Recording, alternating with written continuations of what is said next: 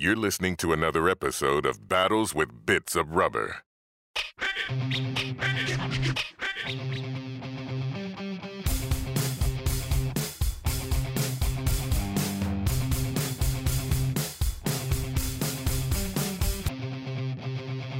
Hello, Stuart Bray here with a slightly different episode of the podcast. Now, in this episode, basically what's happening is this is a thing we've been meaning to do for a long time but haven't been able to. Finally, we had some plans to actually sit down all together in a room and record, and then the coronavirus lockdown came along and put a stop to all of that. So this audio is, sadly, it's done on Zoom, so the audio isn't great, so we're all on the same channel, unfortunately. And so there's the sound quality is not as good as I would like it. It's not as good as it usually is, but it's perfectly serviceable, so please do stay with it. I do appreciate your time listening in. Basically, it's myself, Stuart Comran, and Dan Fry, and we're all discussing basically the effects sequences in chronological order from Shaun of the Dead, because we all worked on the movie in 2003. We had a great time, and it's 17 years later, and because of the virus and thing that's been going on, there's been a lot of memes that have been thrown up online, and we've seen lots of memes where, you know, Shaun of the Dead has been used to kind of describe the kind of the lockdown and the fear and everything that's going on. And we were chatting about it, and Stuart Conran had pointed out that he'd seen loads of memes that other people have done referencing it, and it just kind of brought the whole subject of Shaun of the Dead up in our minds, and so we thought it would be quite nice to sit down and have a chat. So that's the plan. We've got a couple of interviews as well coming up with some of the people in it as well, a little behind the scenes stuff, but this next hour and a half is just us three waxing lyrical about the effects. Now please do also check out there's an extensive set of notes that goes with it, like a booklet that you can download, and that should be listed with the blog post as well. So check out battleswithbitsofrubber.com. And you should see it all there. But thank you very much for listening. And now, without me wittering on, let me witter on again, but with other people. Okay, thanks very much for listening. Oh Christ! So I watched Shaun of the Dead yesterday to kind of make notes. I've made two pages of notes, and look what I found. That's a script. Yeah, I don't know. I just found it in a loft, in a box in the loft, and I was going through my comics a couple of weeks ago. So how cool is that? That's very cool. I think I've got like three. I've got a sort of a pre-shoot script and a shooting one. Yeah, I think I might have a few. Wow. And I know there were loads of the because wasn't it his brother that did all the storyboards? Oscar did all the storyboards. Oscar, I've got the whole set of those. Yeah, all in a binder. Oh my God, they were amazing. I remember those. I remember them being very simple but clean and beautifully done.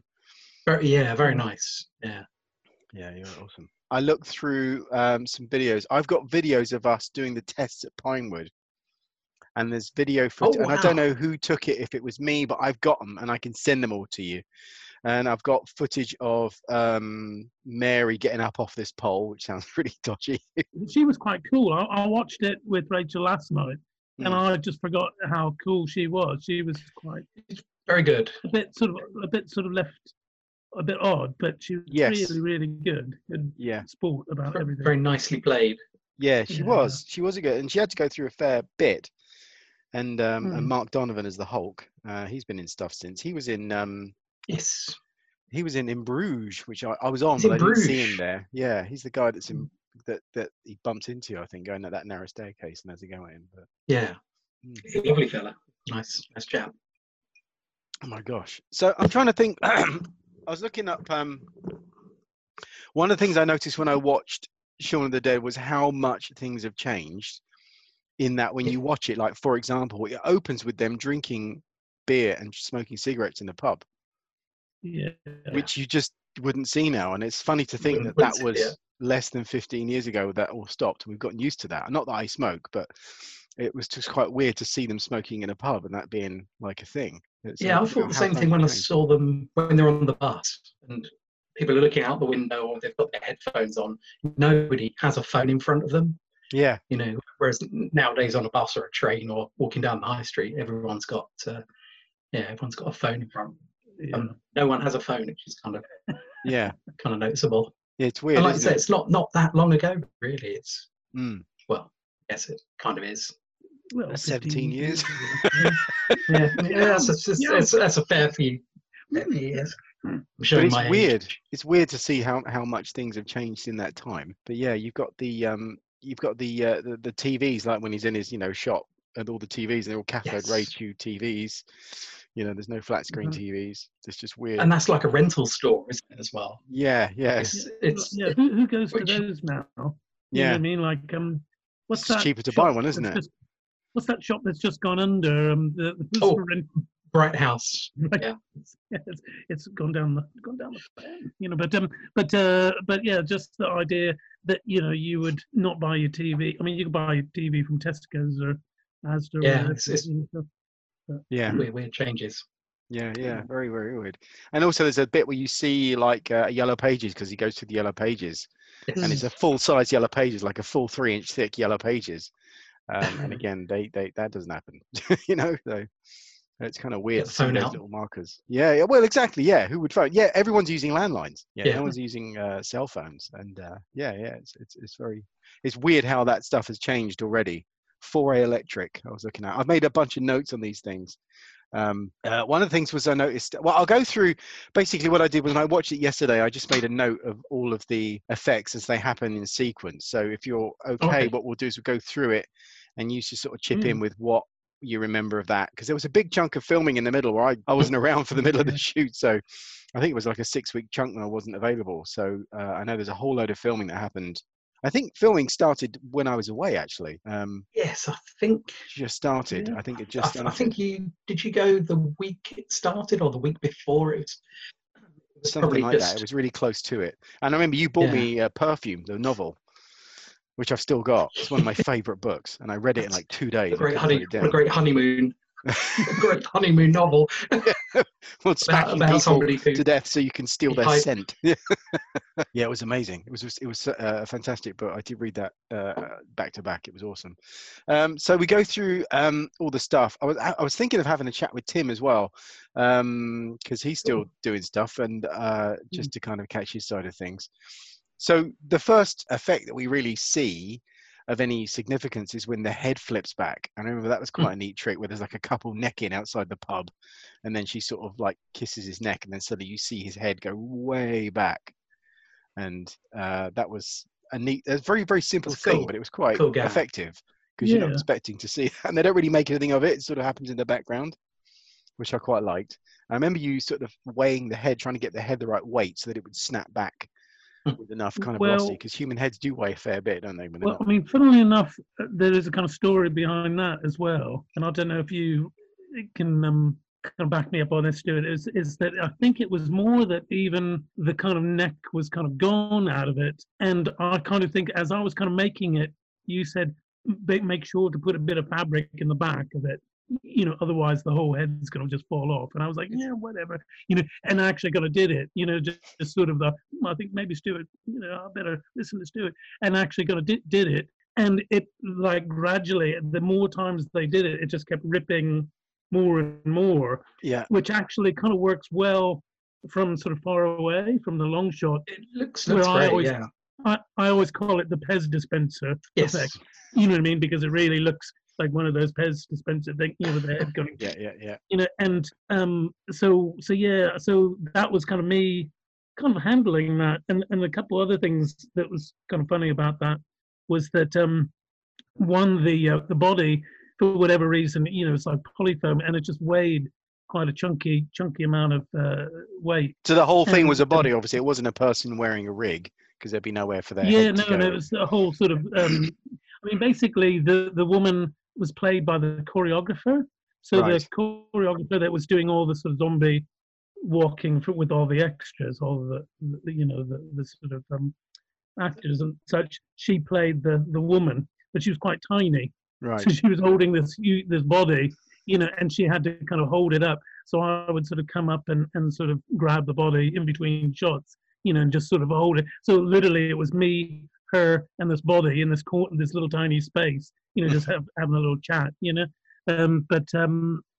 So that was a bit odd. The other thing and it is quite funny to like remember is after the whole thing was filmed, I had to they said get that body out of here, and I had to take the body off set, and I sort of went and come pick this thing up, and then all of a sudden this person said, "Oh, do you want a hand with that?" And it was Edgar. Yeah, and Edgar actually kind of grabbed like the other end, which I remember like thinking, hang on, this is Of all the people helping out, to the film, like yeah, and I did think, oh God, it's like very sort of wrong and not not appropriate, but I thought, great, terrific, you grab the legs, yeah, so yeah, yeah, yeah. and and it was I mean that's the big kind of difference because obviously all those guys have gone on to bigger things, and there was I mean, I think they kind of talk about it in low budget films of people kind of pitching in and kind of grabbing this and moving that. And I that was just a real sort of example of that, like the director seeing that I was like, kind of struggling with this thing, but That's good. yeah, it sort of worked well. I mean, what was your remembered? Yeah, I remember you sort of took care of that whole thing for the best, for the most of it. It works really well. It's shot really well as well. Like you say, Stuart, it's in the, it's very sort of, it's not focused on. I think a lot of the stuff. Like a sort of rack focus. It kind of goes from. It's kind of over there, yeah, and it's almost like within their, within their sort of frame. Well, it works really well. It's funny because I watched the movie again, and I'd always remembered them saying something like "get a room," but it's actually, I think the line is, "Have you not had your tea?" or something like that. And I was like, "Oh, yeah, that's." Allow me to look it up. Yeah, well, there you go. Look it up. Yeah. While I think of you. Oh, right. I think you had your tea. Yeah, that was neat because it was like the first time you really see something that's clearly not right, and that was cool. Just to interject a little bit, because there was the doorless thing that was going to be at the window before that.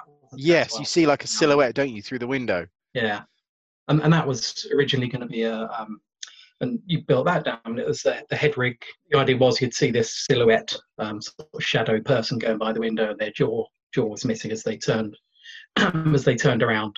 So that was built and tested, and how did we test it? I've actually found the clips of that as well. Yes, might be on the ones that just a polyfoam head with no jaw. And there's like a skull cap that the thing was rigged on. Did we find a bit of glass, or did we just do it? So we did a pre of the effect stuff. Yeah. At Pinewood, I think. Yes, I think we did. We did some tests at Pinewood. I remember that. Kind of just basically blocked out what's going to happen, going to work, and all that kind of thing. And the jaws, one of those. But I basically wore it on my head like yes, like a one of those Muppet heads that on the top of there. But I had to be on my knees or walk on my knees. He's in the pub then. Yeah, so they're sitting in the pub, they're having a chat, and you see a hand kind of go up against the window. And the idea was you'd see the hand, and then I think the plan was as they turn around and carry on talking, you see this silhouette of somebody with their jaw missing. But I think that was the plan. And then, I think it's a combination of it not working, sort of, or them not really sort of having the time to light it properly. Also, the gag was off the bat. It was a bit redundant, Yeah, I mean, it's funny. When I watched it, I forgot about all that stuff of him seeing like the guy eating the pigeon, and that's great, and then the sort of guy sort of falling over on the queue and all these kind of things, which just really worked really well. Just off the back of this this sort of chaos that's going on now. It's almost those little funny little things that you see, and and obviously. Going out and about, to shops and things, and you just, go by, people standing 6 feet, apart from each other, and it's just this really odd thing. If you basically came through a time tunnel from like a month ago and came into London, you think, what the hell is going on? What are these people standing, in these gaps, to get into Waitrose, So I thought that stuff worked really well.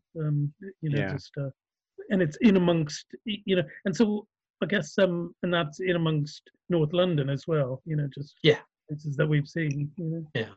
Mhm. I remember during the film, or kind of beforehand, Edgar was very into these vignettes where it's like a little sort of, something, just about something going on that's really quick story about what's going on. So there's lots of those things that are dotted in the film.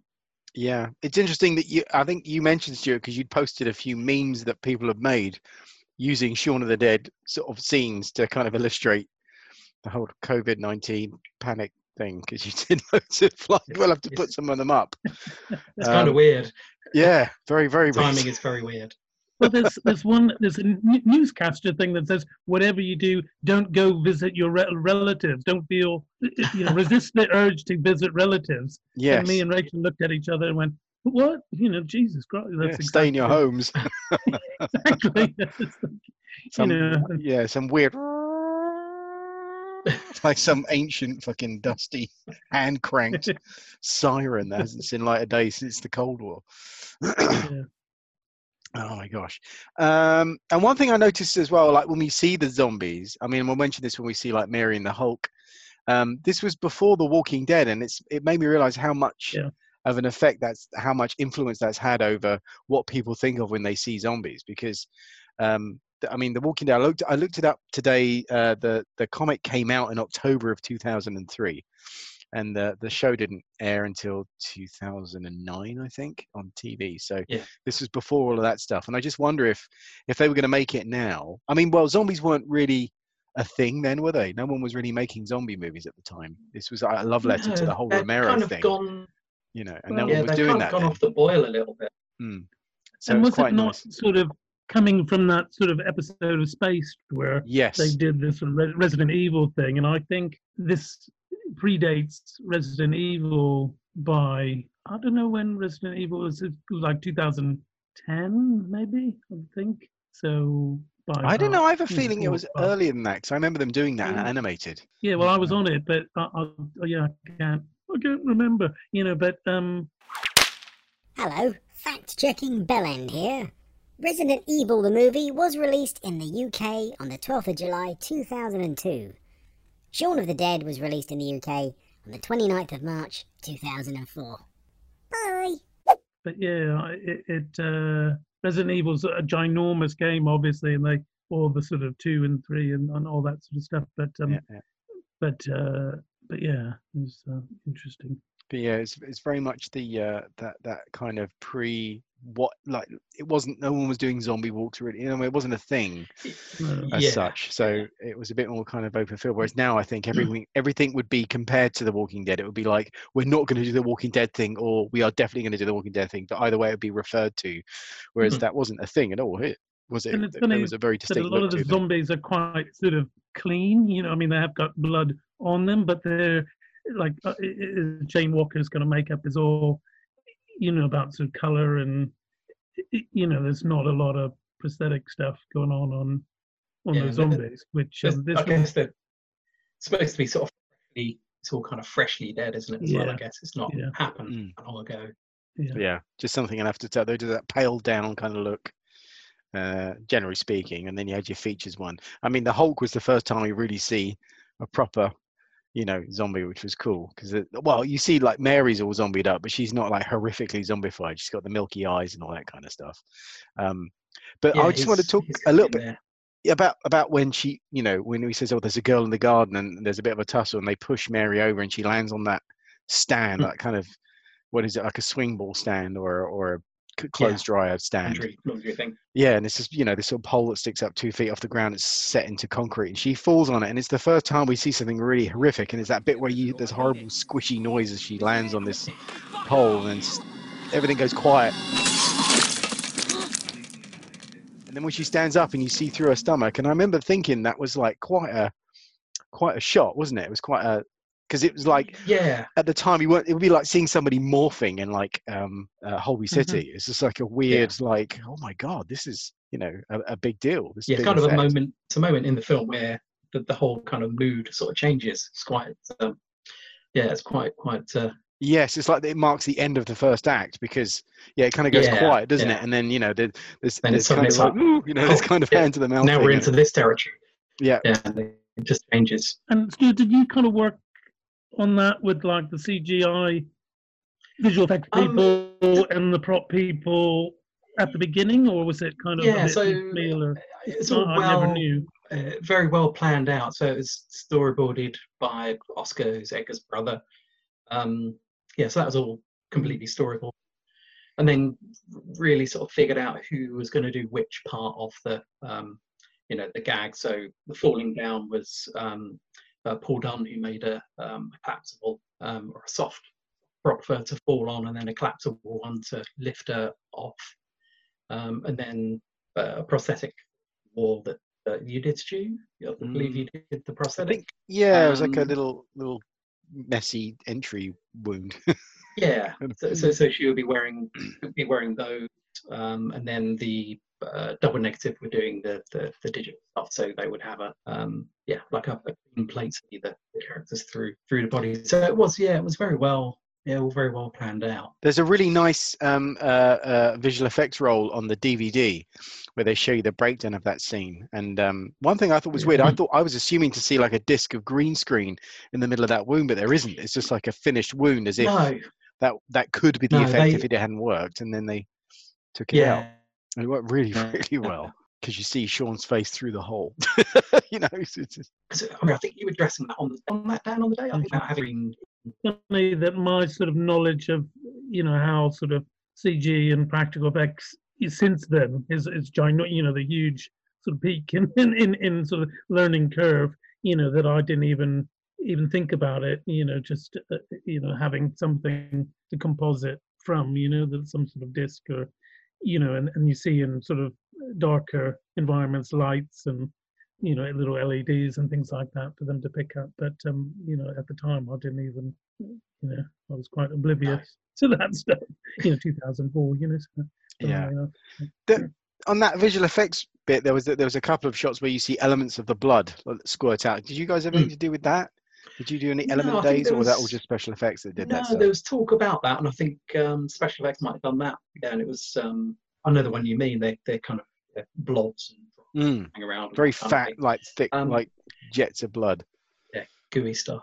I think there was talk about that sort of thing, but it never. Yeah, I think they ended up. They might have done it in house, possibly. Or, right. Like say special effects, maybe.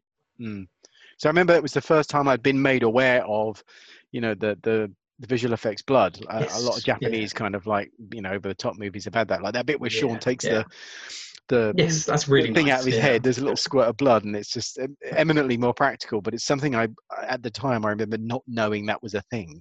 That digital blood existed. I was like, holy shit, that's great. And it works well. It's good. Yeah, it's good when you got a mix of the both as well. When there's a bit of real stuff and a bit of digital. I mean, I'm sorry to kind of jump forward, but is there some of that in the pub when the zombies are getting shot as well? There's a real mix of. Yes. Yeah. So there's some squibs. There's some squibs. There's some air mortars, and there's a bit of everything in there. Yeah. I remember you, Stu, kind of engineering that whole air mortar business because you were referring to that whole in Goodfellas where the guy gets shot in the head and his face opens up. A big old air mortar gag. The dart out of his head. That was the first time I'd ever seen any of that blood at all. Very effective. Cool. And then obviously, I think that sort of a Hulk makeup. What was the sort of thinking? Because it's funny that off the back of that, all of a sudden you did see quite a lot of zombies with that sort of exposed kind of teeth, through the lips and all that, almost like the lips sort of decayed away and that kind of thing. Where I think that effect became quite sort of the exposed de rigueur, so quite a thing. So I think the idea behind that was that he was supposed to be a bit of a mummy's boy.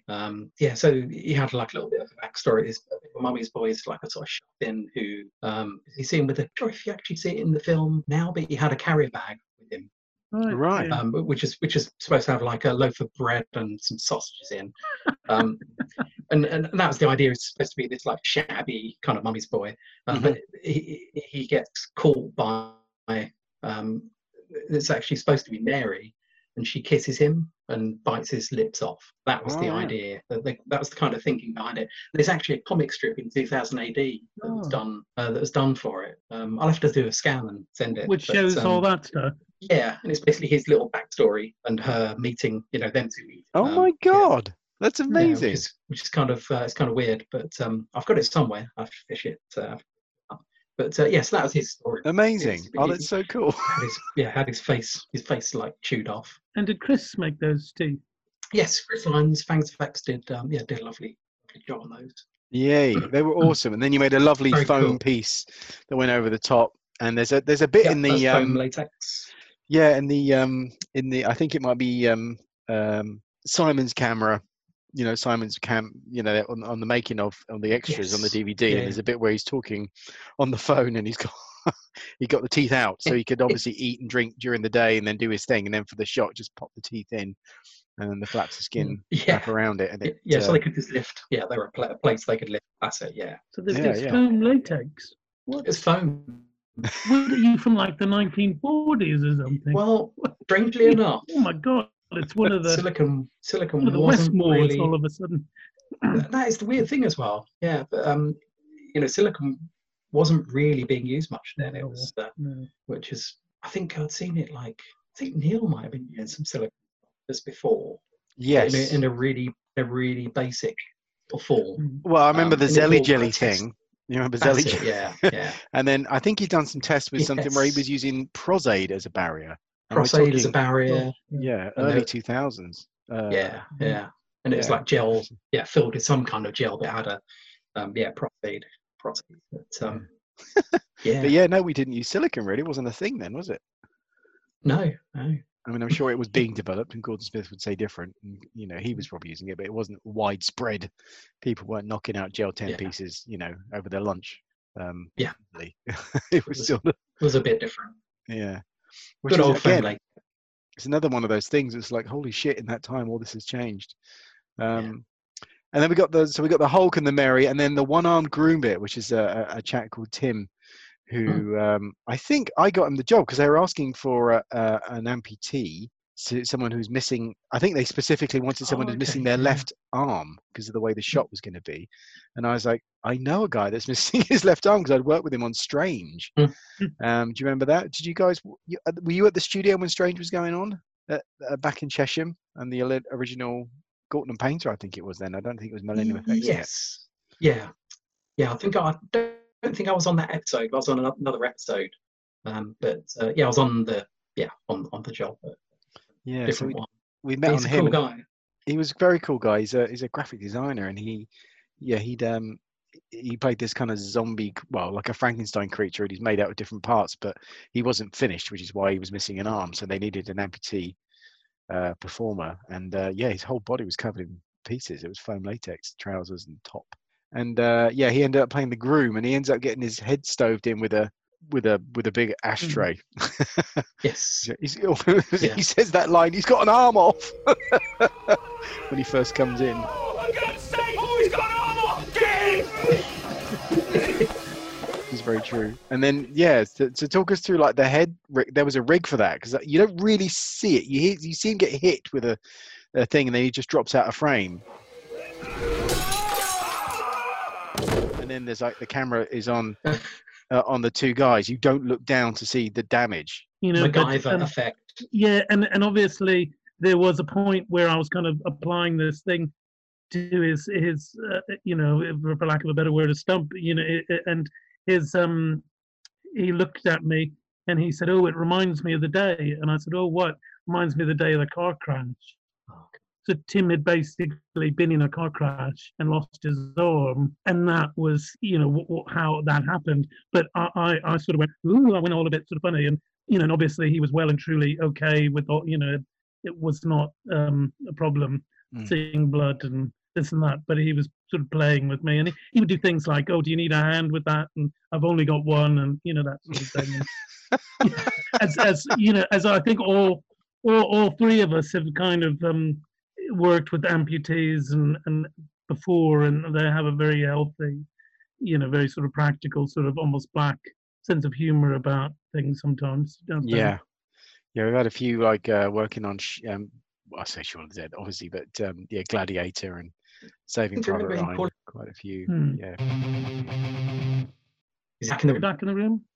I'm Oh, back in the room. back in Yeah, the room. sorry, There you go. just Yeah, completely no, died no. on me. I don't know where we got up to.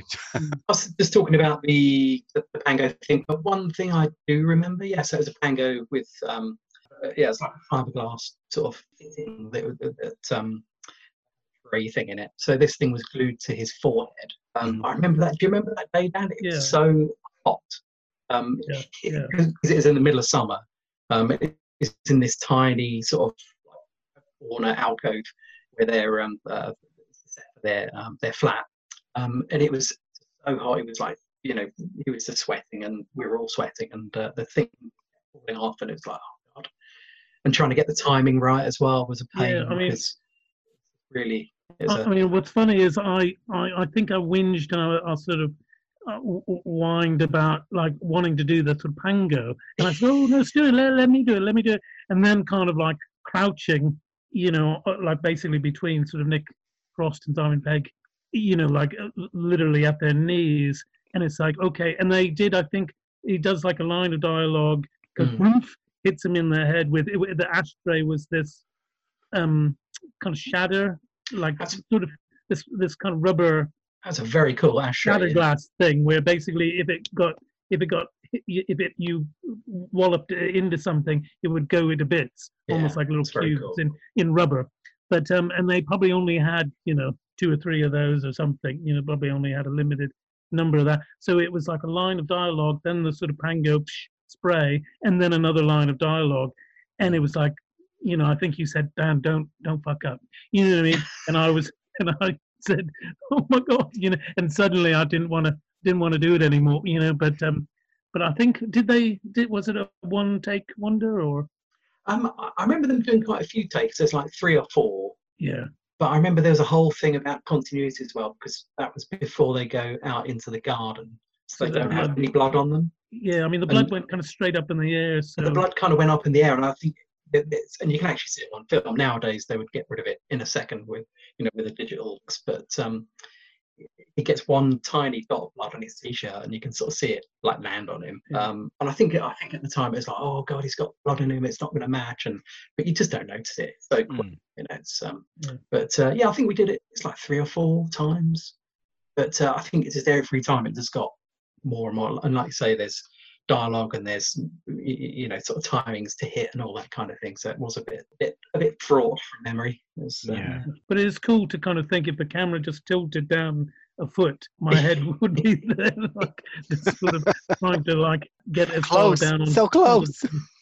I like the line that he says afterwards. It's a line from Platoon. He says, "Do you see his head come up half?"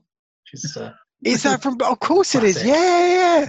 Kevin, Matt Dillon, Kevin Dillon's brother. Yeah, Kevin Dillon. Yes. Yeah. You see the head go apart. Amazing. That's right. And then they go out into the garden, and then they attack the Hulk and Mary that are still there. I think this is the right sequence. Yes. And then they sort of dispatch them to some degree with records, and they're throwing records, which I remember you discussing, Stu, like how to have the cut appear on the side of the face. You were going to do like a little thread that was attached, then yank that off quickly. Yeah, so that was I mean, Paul Dunn made some wax records, so they were thrown at Mark, so they could shatter, which is kind of cool. So there's a bunch of wax records, and then some of them would just fly past. And then one hits Mary in the face. So I did like a little cat plastic the monofill on the end, glued it to her face. Yes. Top of it, and then put the hair over the top of the monofill, so that when the monofill was pulled away, it flicked the hair up.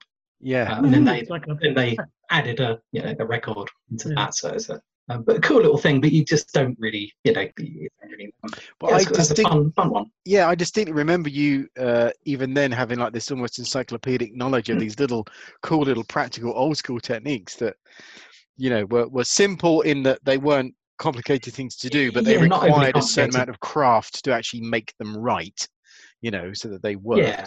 And I remember then that was very, very, very cool. And it was lovely. And just effective, it's kind of quick and simple, but they work, making little cat plastic pieces. I remember you showing me that kind of thing. I was like, oh, fuck, that's great. Such a simple thing, but a little bit of care, but it just means that, you've got these pieces that tiny and they work. Quick and as. then, Yeah. So we got that. We got the record thing, and then there's this beautiful scene where they basically smash the bodies to bits. They've got a shovel and a cricket bat, and they just basically go to work. You see them, I think, hit quickly, because I know we made some bodies, didn't we? We did, yes. Yeah. Is that for them knocking them out of frame and then they smash the bodies? Or that's it. Yeah. A lot of time on those. They went down to the waist. They all they had arms, and I think whether they probably posable arms, or their arms were down at the. I think the arms had polyfoaming. Polyfoaming wire, so we could pose them if needed. Yeah, but they were on a scaffolding pipe together, and then they were kind of like they were sort of puppeteered on either side, and Stuart with a I think I thought I was like brilliant, but I put like a little fishing weight on a string, so that if the string basically that would be the height that they were at, but we Bob. We did try a couple of tests back at the workshop at Shepperton, utilizing some folks around animated it, which was quite funny. It was it was at the end of the day, and I think people wanted to leave. I think they wanted to go home, and we said, oh, let's do this very sort of rehearsed, crafted thing with these bodies kind of moving, along. It's quite funny. It reminds me of in Terminator 2, there's a bit where Schwarzenegger they come in and they just start shooting at him, and they cut from like the dummy, this sort of gorgeous animatronic dummy, to like Schwarzenegger. And I just, as gorgeous as everything is in that movie, I just thought, my God, really cutting it from one to the other. It's a bit brave. Like, ouch, you're asking for it, really, Slight diversion, Dan, but didn't you do something on T2? Yeah, basically, I worked for a company called Fantasy 2 Film Effects, which is a model making company. So what they did was all the model making for the Future War stuff at the beginning, and that's the sort of flying HK hunter killer models, and then there's like a kind of tank, like a hunter killer kind of tank thing, and those were, I think, sort of 5th scale, so they're quite big, really. And then we also. So one of my jobs is making tons and tons of little sort of breeze blocks and skulls to kind of like litter the stage, the model set. But also there was a truck, when they go into the sort of whatever the cryogenic, it's like a sort of liquid nitrogen, the truck, and it sort of tips over and goes into the factory. That's a model truck as well. So I did some models for that. And tires and this and that, but yeah, it was interesting to work for a model making company, and funnily enough, the guy that I was working for was Bart Mixon, who did a lot of stuff for Fantasy 2. So I was a mold maker on that, and because there was union mold makers, I'm listed as sculptor on Terminator 2. So it was I think he asked me, he said, "Oh, are you all right to be listed as sculptor?" And I was like, yeah. All right. That normally happens to be the other way around. Right. Working as a sculptor and then get credit as molding. Oh my gosh. That's cool. So slightly, I should say, I was just talking, I just remembered that you doing some stuff for T2, and I just wanted to bring that up. It's not that was a scene cut from Shaun of the Dead, but that was a neat little aside. So the smashing the bodies to bits, and that was quite violent because they get the blood all spraying up and stuff. Was that you guys as well, or was that Paul Dunn? I think it was a couple of the props guys. Do you remember that, Dan? All the blood spraying back onto them from the hitting. It's funny because my other half, Rachel, we were watching it, and she said, "Oh, you'd think that they would get blood on them." You know what I mean? So I don't think it quite sort of jived, but once again, I think that would have been like a continuity. There was a whole. I remember there being a whole continuity discussion about those. He's wearing like this white shirt, and it's like that t-shirt. There was, but there being a big big sort of continuity thing about that. So how much blood do we get on them? Do we get a little bit? Do we get a lot?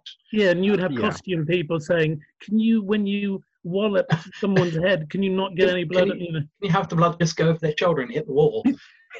That's right. I remember that conversation when they have to kill Barbara in the pub set, and they were very worried. They were very paranoid about where the blood was going to go, and it was all a bit like, it's not fucking sight. I can't. Yeah. Well, you can't be too precise. It's physics, man. It goes where it wants to go.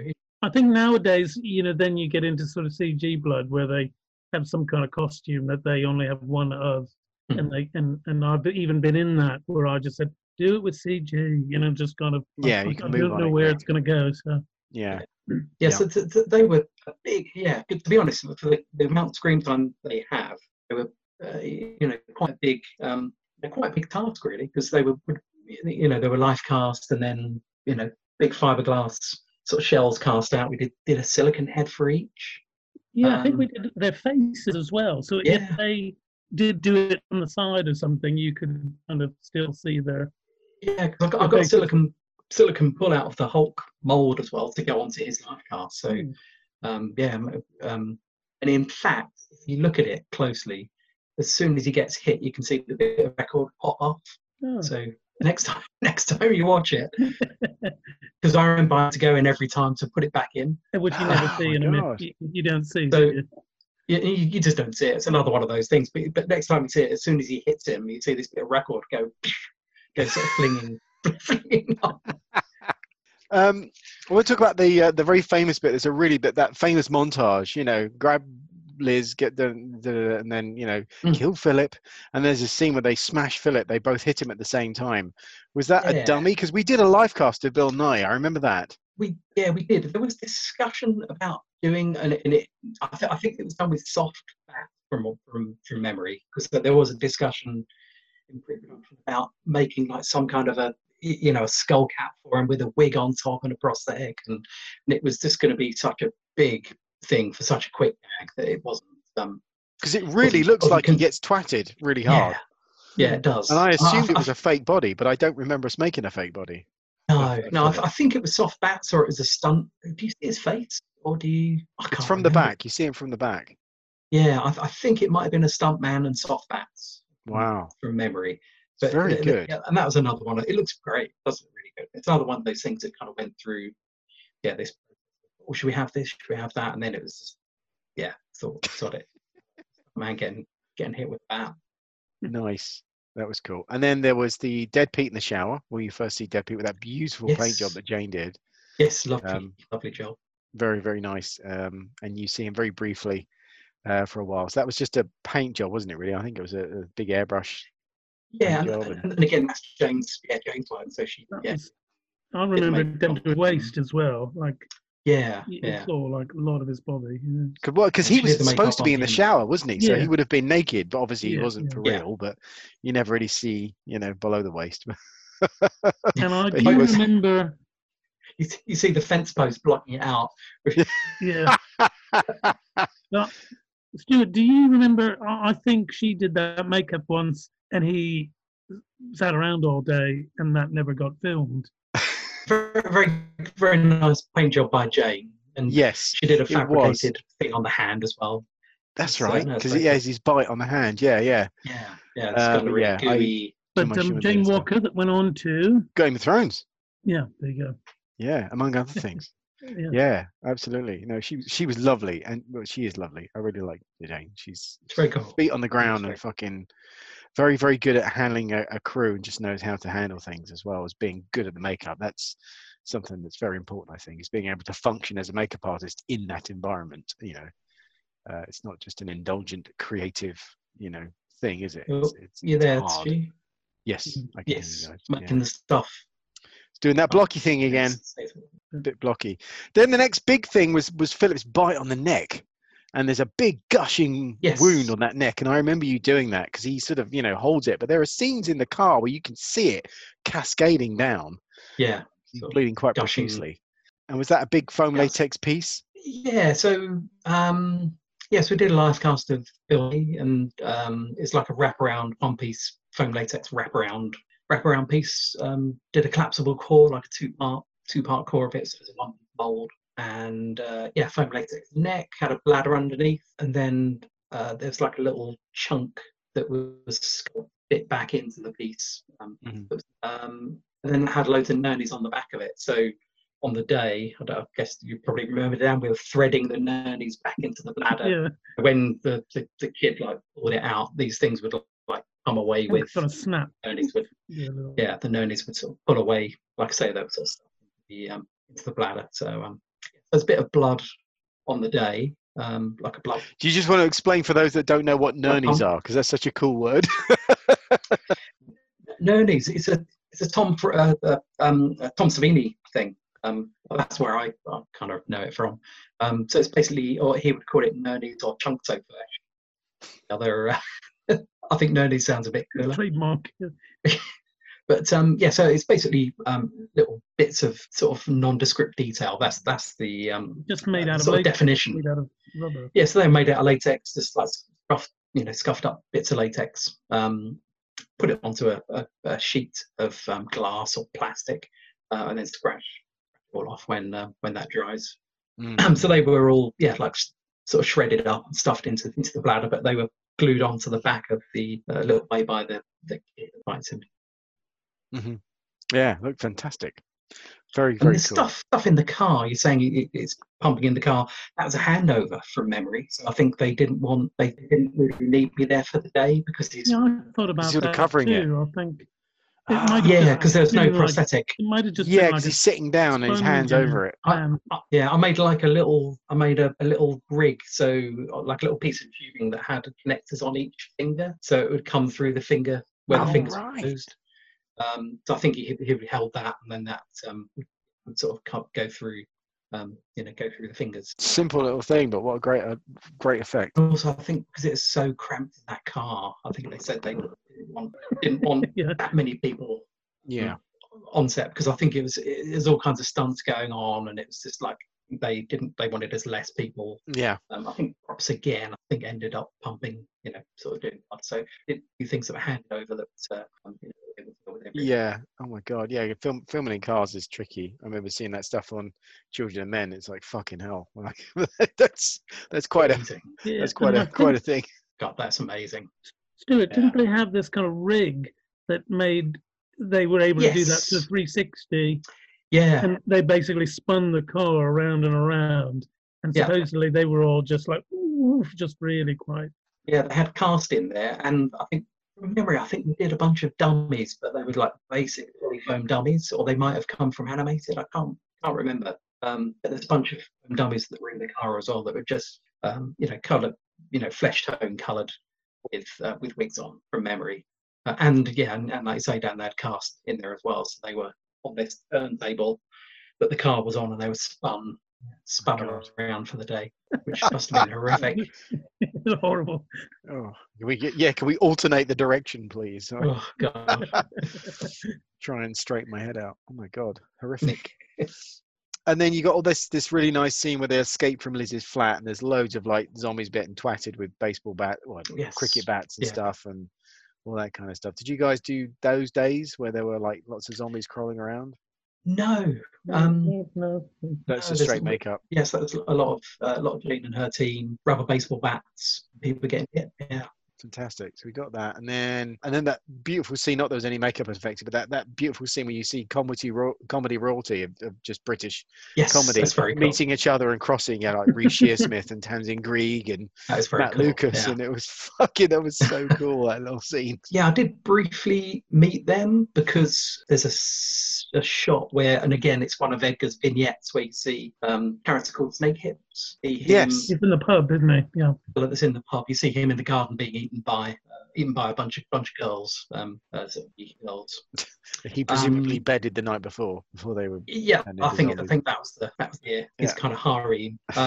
So that was a dummy body with him basically buried in the ground, with the dummy body kind of on top of him, so they could like really sort of dig into the until they can pull it out and whatnot. Wicked. I think he had a neck piece that was glued on that sort of blended the two together as well. Nice. Like a sort of foam neck thing. There were some really nice gags in there, because there's that bit where just before they get to the Winchester, there's that guy that was in the house and they stab him in the stomach with that swinging tennis ball thing, That's that cool. spike. Yeah. That's a nice gag. And is that just special effects that took care of that, or was that special effects? No, yeah, I think they did a collapsible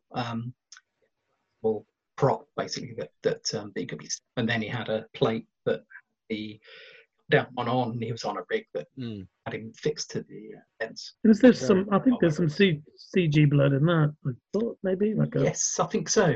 Yeah, squirt. Yeah. Blood. Oh, that's cool. You got that, and then that takes us up to the point where, and then you see all that exterior stuff that was shot outside the Winchester pub, and then everything from that point on, all the interiors, that was at Ealing. All the interior pub stuff was at Ealing Studios, which is where I'd gotten back from everything, and I was now on set with you guys as well, and then there was that big scene basically where you first see the zombies, where there's he switches on the fuses and he's playing all the different fuses to try and switch the lights on. He accidentally switches the outside pub lights on. You see all these zombies out through the window, and one of the things is there's quite a few zombie cameos in there. Like you've got I did the makeup on Paul Kay. So he's one of the zombies, and I've taken a screen grab from the movie to show that bit in it. And Paul Putnam as well was one of the zombies in it.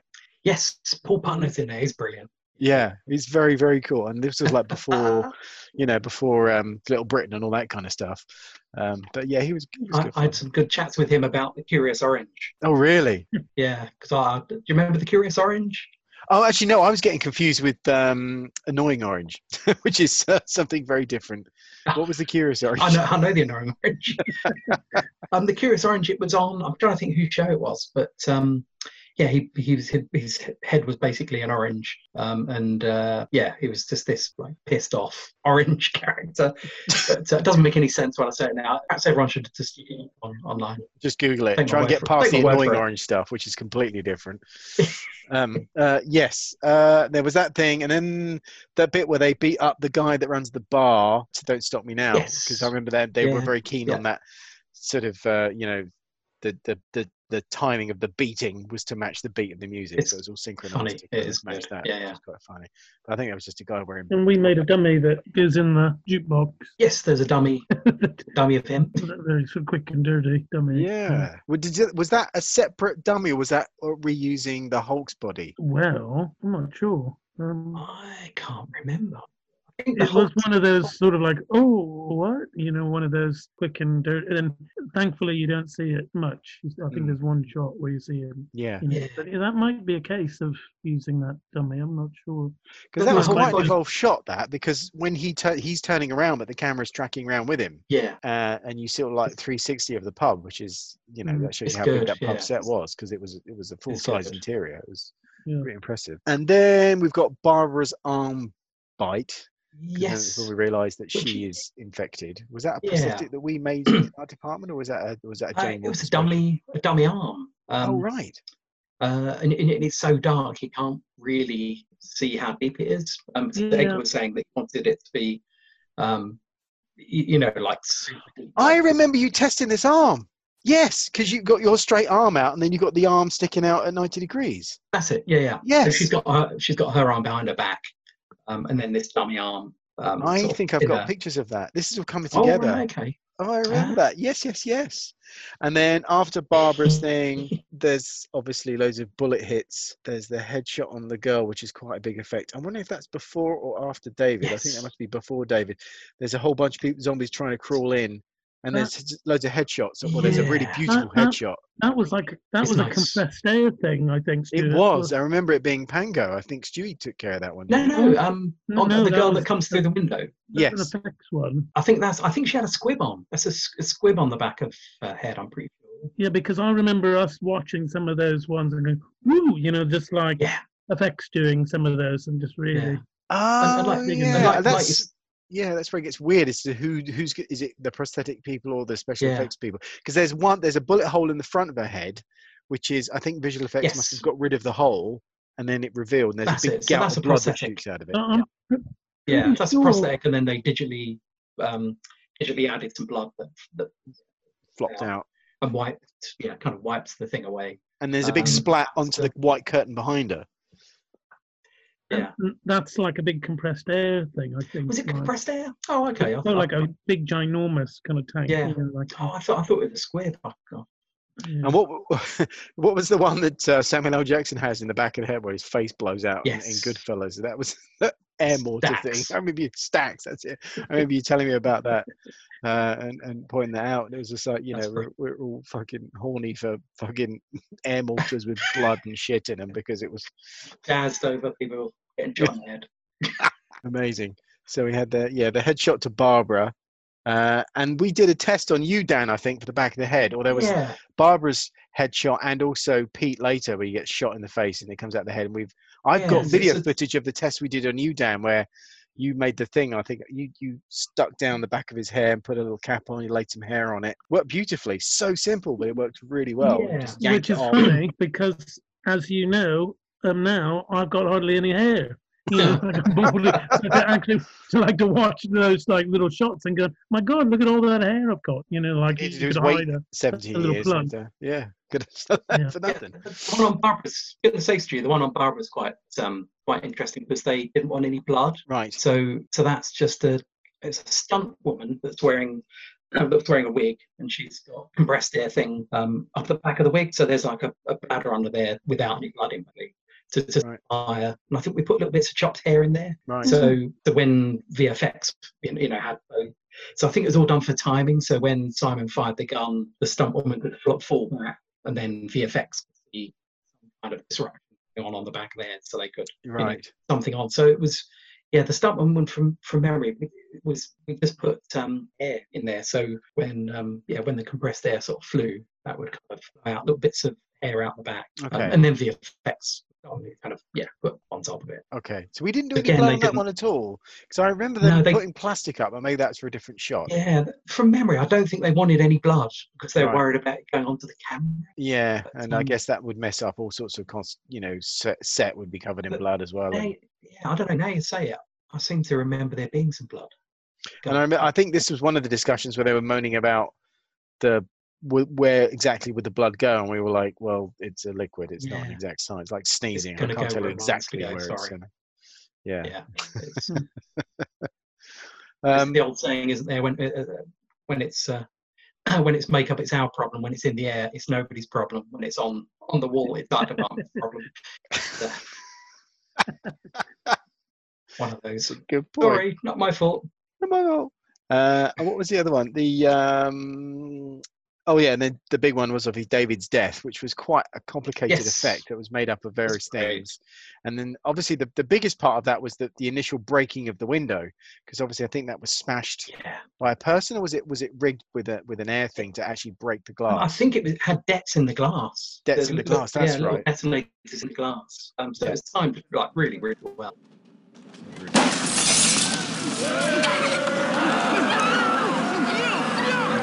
He was pulled through by a stuntman, and that's where me and Brian Best and Ian Morse make our little cameos. Yeah.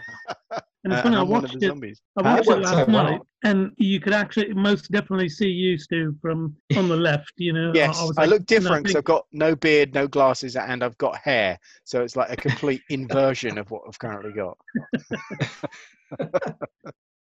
Very good. But obviously, the thinking there was to have you guys in as kind of professionals for those. I mean, to be that, because that rig was because we all sort of had an assigned gag, didn't we, that we did, and this one was mostly mine. That was your thing.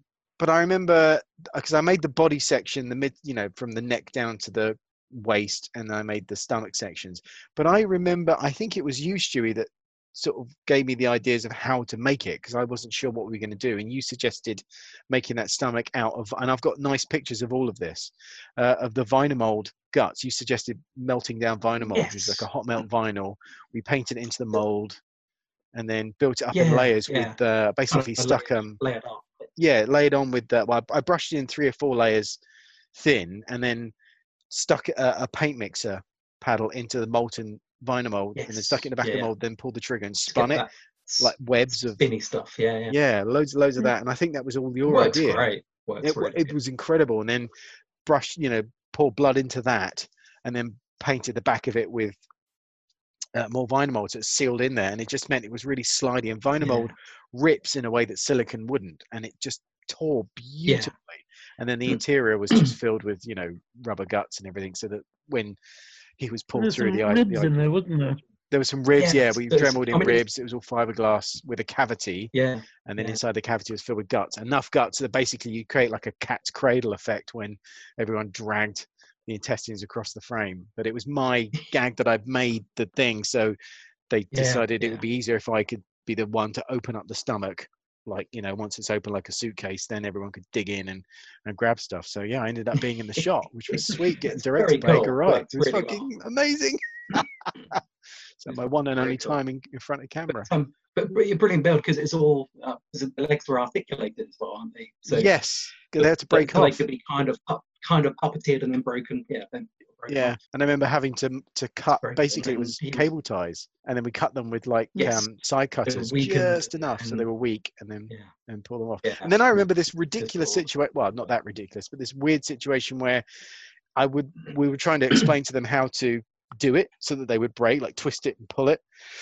And even though the actress was right next to me, I would have to say it to the second AD. He'd say it to the first AD, and the first AD would tell her, and it would become a bit weird, which I understand. But if it was like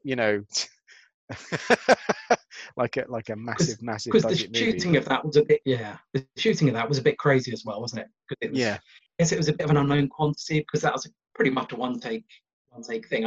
I know you'd prepared a bunch of different skins, so the skins could go back on, and so that was all sort of planned out that it could be reset up. Healing was the one. But it was the time it would take to get everyone ready and all that kind of stuff.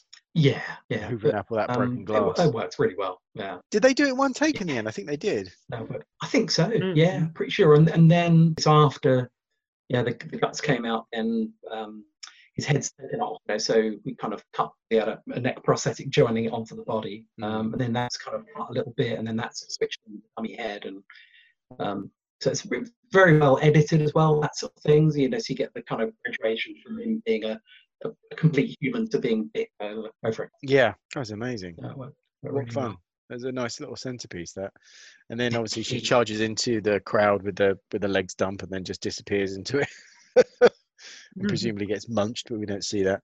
And then we see Zombie Pete. He makes a reappearance, and he bites Ed's arm, and then his neck gets bitten at the same time. So that was a nice effect, because you had to time that. And we've got video footage of me testing that arm. Yes. Which you made. Beautiful little silicone plug that goes into the bite, so it was resettable. So kind of arm behind the back gag. Yeah, and we've got video footage of the test of that as well, with the polyfoam, with Nick Frost trying on the polyfoam arm, and then because he's a big guy, and so I think we just had a quick dummy arm before we actually made the proper thing, and it was a bit small, because obviously you live cast his real arm. To make it the right shape and everything. It was beautifully done. I watched how that was edited, and it looked amazing. I mean, the fake arm you made looked fantastic. Yeah, and I think I remember that you put the pango behind that blood. So when he kind of chomps that in, there was like a zombie right next to, and people just got, I think, or was it the neck? Yeah, the neck but just gushed a lot of blood. The zombie that did that just got an absolute face full of blood. Yeah. And I think we did about like 2 takes of that, because the first time she didn't know what was coming. Right. And she got a face full. And she just stopped and looked absolutely stunned. Edgar and Simon were in tears, and they just ran in for a photo. And they were in hysterics. The whole thing, she was just like, "What happened?" She was, know what. My face smells of molasses. What the fuck? Because the old sugar syrup. Oh dear. That was very funny. That was a very effective shot. But that's also the bit where it's like, shit, now Ed's bitten, properly. So it really kind of ramps up, doesn't it? Yeah, and it kind of knocks it into that sort of that's how it winds down from there. And then we got Pete's headshot. That was a nice gag where he gets shot in the face, and then you see the back of his head jerk back and nice big exit wound. Was that a mix of combination of practical stuff and digital replacement things? Because I So it's remember a you bit had of an eyepiece. yeah, it's a bit of yes. So it's a bit of both. So from memory, that eye thing I made over the weekend, made in slip latex, because it completely run out of time. There's like no time, and it's another one of those things that it kind of been left not to the last minute. But it's one of those things that hadn't yet been kind of completely figured out how it's going to be done. So and also with a build list, you kind of do things in priority order, and it's one of those things that ended up being made out of slip latex over a weekend. So it's kind of quick and dirty. The back of the head. So I think originally there was talk about doing a dummy head and all that kind of stuff, and then the idea of mixing the practical and digital side of things was more the the sort of preferred way of doing stuff. So he had a prosthetic on the back of his head, again just like a very thin sort of prosthetic piece, and his hair was down and like hair built up around it, so it gave it a little bit of depth. And then a little skull piece on top of that with hair and a monofill fishing line, and then that was pulled away, and then they digitally added. I think they actually shifted it around as well. So you look at where it is, and I think they actually moved the position of it as well. So right, okay. So I think they kind of played around with it, moved it around. It's interesting you say a simple thing like just building up the volume of the hair around the piece to make it look like it was inside, because obviously it's very easy to make everything look like it's sitting on the surface of the hair, which is a simple little thing, but it's a very, very valid point. And you did a fair bit of stuff with Peter Serafinovich after that, I think, didn't you? Yes. So we got quite sort of friendly on that towards the end, and then I think it was some time after he was doing Look Around You. So I did some on that, which is really good fun, and that was with Jane. Did a bunch of stuff on Look Around You, and then the Peter Serafinovich show did some stuff on that. It's a fucking great show. It's from Butterfield, and there's a robot character did a neck thing on that. A bunch of different stuff. And then I did some stuff for a pop promo for him, which he directed. So it's like a Rocky or takeoff. It's a cross between Rocky and RoboCop. So he plays a boxer in this pop video, and did some swollen eyes on him. It's done a bunch of stuff with him. He's a top bloke. Really, it's very funny. Fantastic. Oh, that's so cool. And very nice chap. And everyone on that was really nice. It's good. I'm thinking after that, the next big thing that we saw, well, we'll talk about the pickups we did at Shepperton, which was near Christmas, because all this stuff was in the summer. And then we saw the last sort of big makeup was Ed's as a zombie. So he's got that kind of guerrilla-y kind of look with the brow and everything. That was quite cool. That was yours, Dewey? I think you did that one? Yeah, so that, I think that was another one of those things that wasn't, like in the pre-production meetings, there were a few things that were kind of floating around as to how they were going to be done, and still to be discussed, that type of thing. I think we sort of talked about doing it as just like a build-up makeup, like an out of the kit sort of type of thing. And I think we did a test at Shepperton, from memory. There's like Stephen Stipple, and he ended up looking a bit. It wasn't on Nick Frost. We did it in the workshop, but it just ended up looking a bit dry and a bit sort of didn't really work. And Edgar was more. I guess it kind of goes back to his Clyde character, right. Snape. So I think Edgar was saying he wanted something that looks a bit more Neanderthal. That was his thing. I want something a bit, that looks like more like a Neanderthal. And I thought, I don't know, is it going to look a bit shit? But then, but I sculpted this thing up and sort of sent them the photos. It's kind of the first, my first kind of Photoshop experience as well, because this was, early 2000s. And I did like a photo overlay of the sculpt on top of his life cast. Oh wow! On top of his face. Like a really basic, kind of overlay, and then sent that to him, and it kind of worked, and he said that's perfect. That's cool. So you get approval without having to go further with the sculpt and mold it. Yeah. Fantastic. And like I say, it's kind of my first sort of experience of using Photoshop in the field, if you like. And that was just a forehead piece. Foam latex went onto the cheeks, and then a bit of colour, and he had some kind of build up stuff on his ears and like bits on his arms and whatnot. So that fabulous dangle of drool I noticed as well that catches the light, which is very persistent.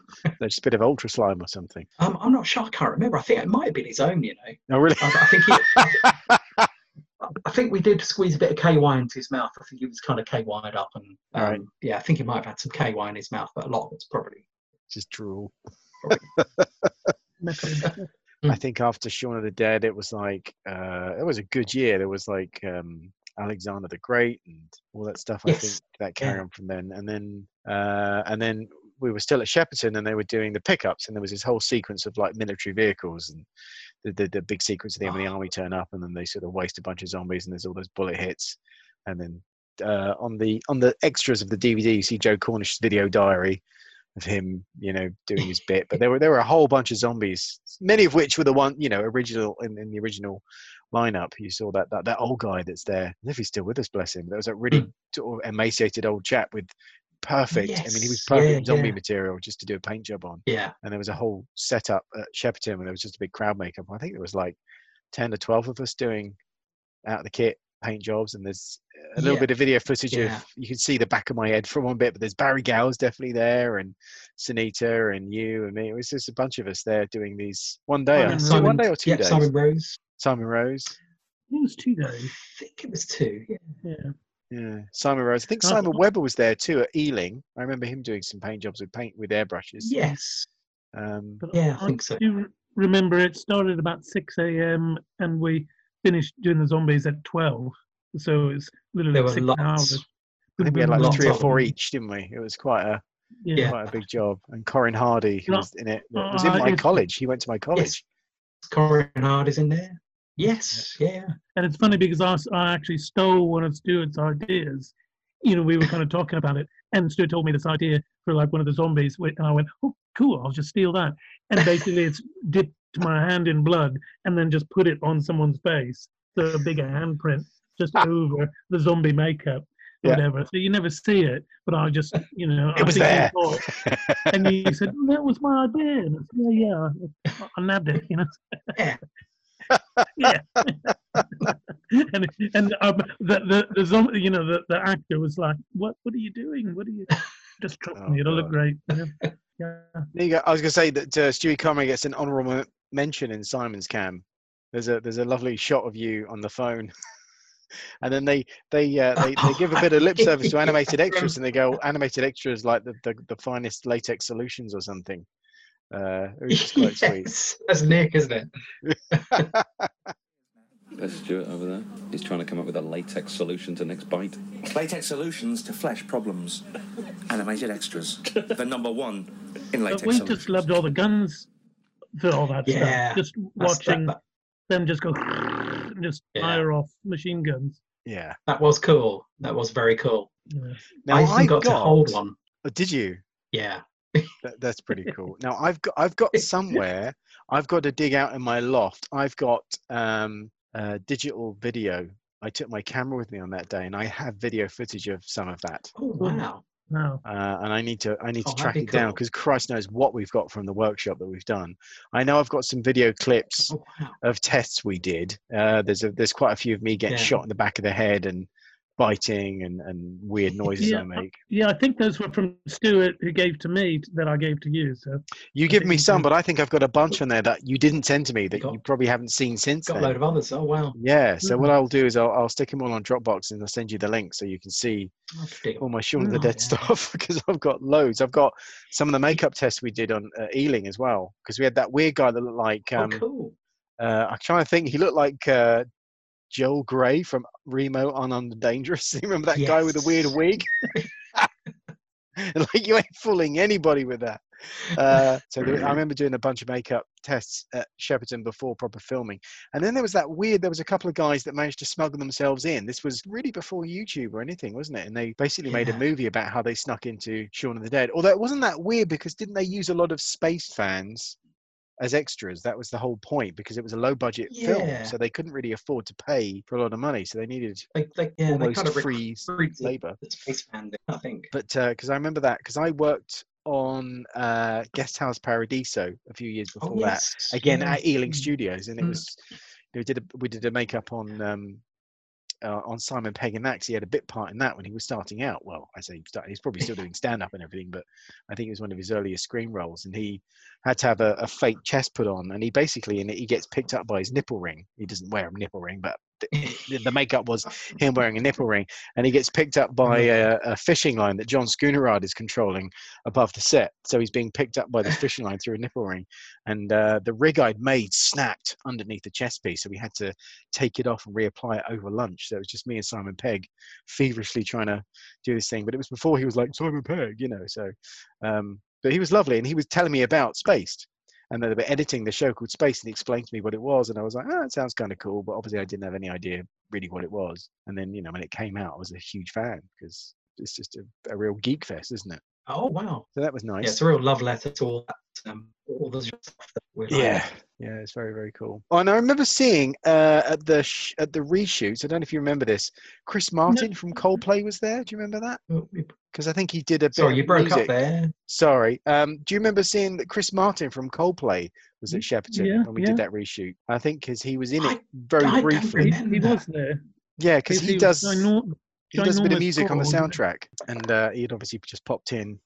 I don't know if this pre-Gwyneth, but he He's was in there. the zombie thing, isn't he? Yes, that's right. Which is, and it's another one of those blink and you miss it sort of moments. Yeah, because there's a bit at the end, that whole montage, and Trisha and I love him, you know, and that kind of stuff. Oh, that's brilliant. That's good. So interestingly enough, as well, do you remember the bit with Rafe Spall, who's, I can't remember his character name. He's in the shop.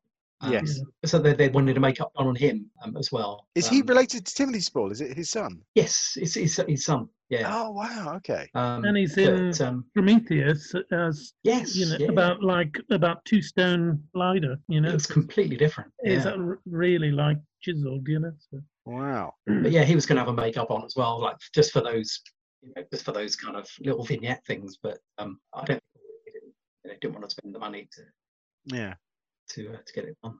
Oh my gosh. Well, I think what we should probably do is just go through quickly all the people that we know that worked with us, just kind of give a nice mention, because there was quite a few people who were still working who had bit parts in it. I know Brian Best was in it for a few days because he did my makeup and I did his makeup. So Brian Best is still working. Yeah. And you did zombies as well, didn't you? You did makeup for extras for some of those days, didn't you? Yeah. I think Brian Best did as well. Simon Webber was there, I remember. Yeah, Simon Rose.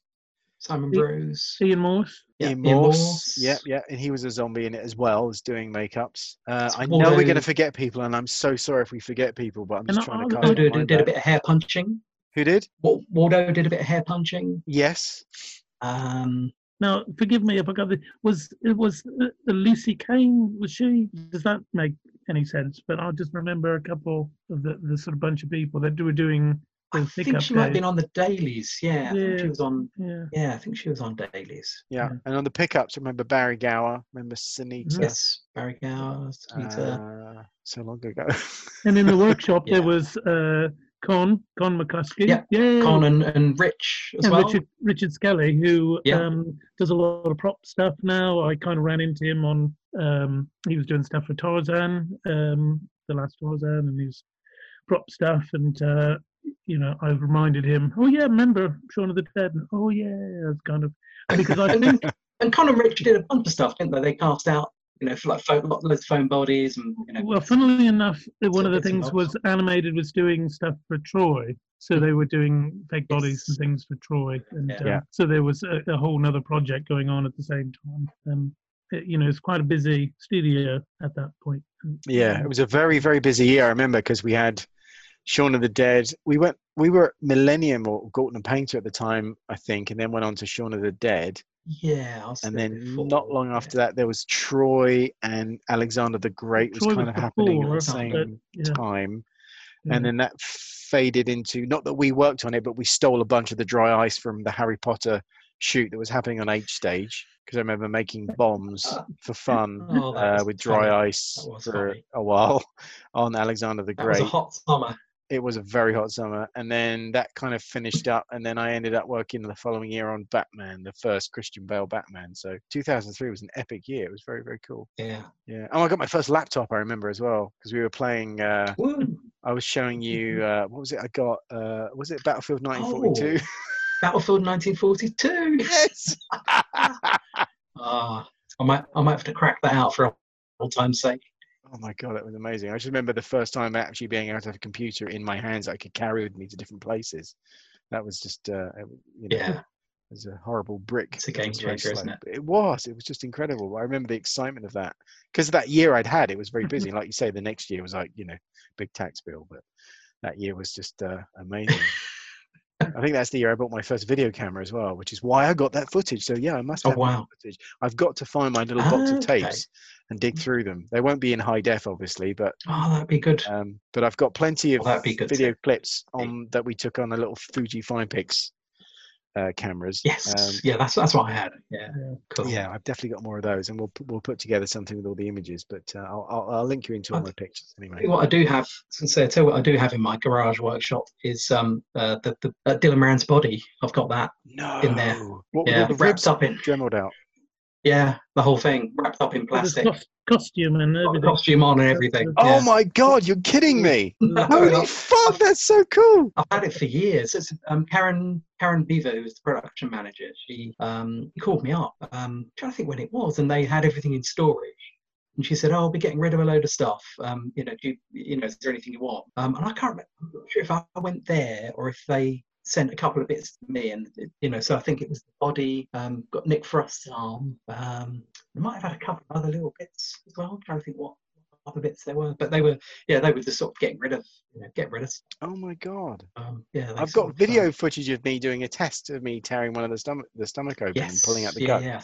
I'll link you all of that. That's so amazing. I'm so pleased you've got that. I'm pleased that still exists.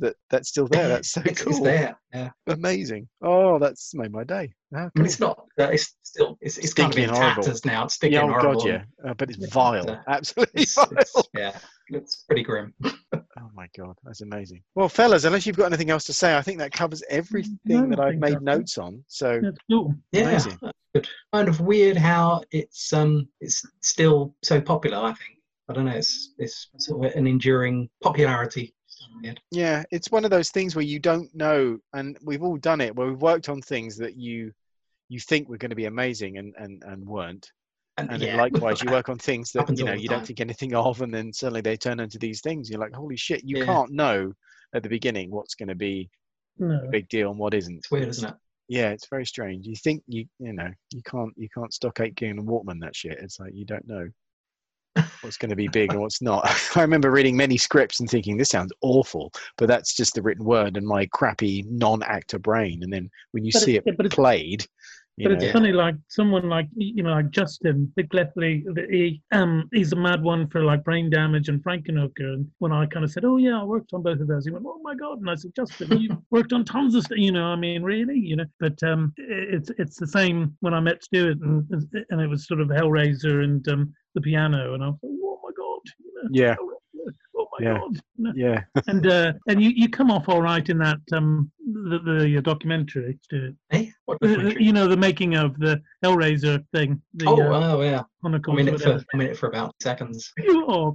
It's funny because I mean, basically, what they do though in that, I mean, I like it, but they basically have the same people say the same anecdotes one after the other. It's a very odd documentary. Lots of stuff. But John Cormacan and Cliff and Jeff Portis and all those guys. Oh my God, yeah. Amazing. I mean, I only swept up and made tea and coffee. I didn't really have much to do. Be around it though. You get to see a lot of stuff. Yeah.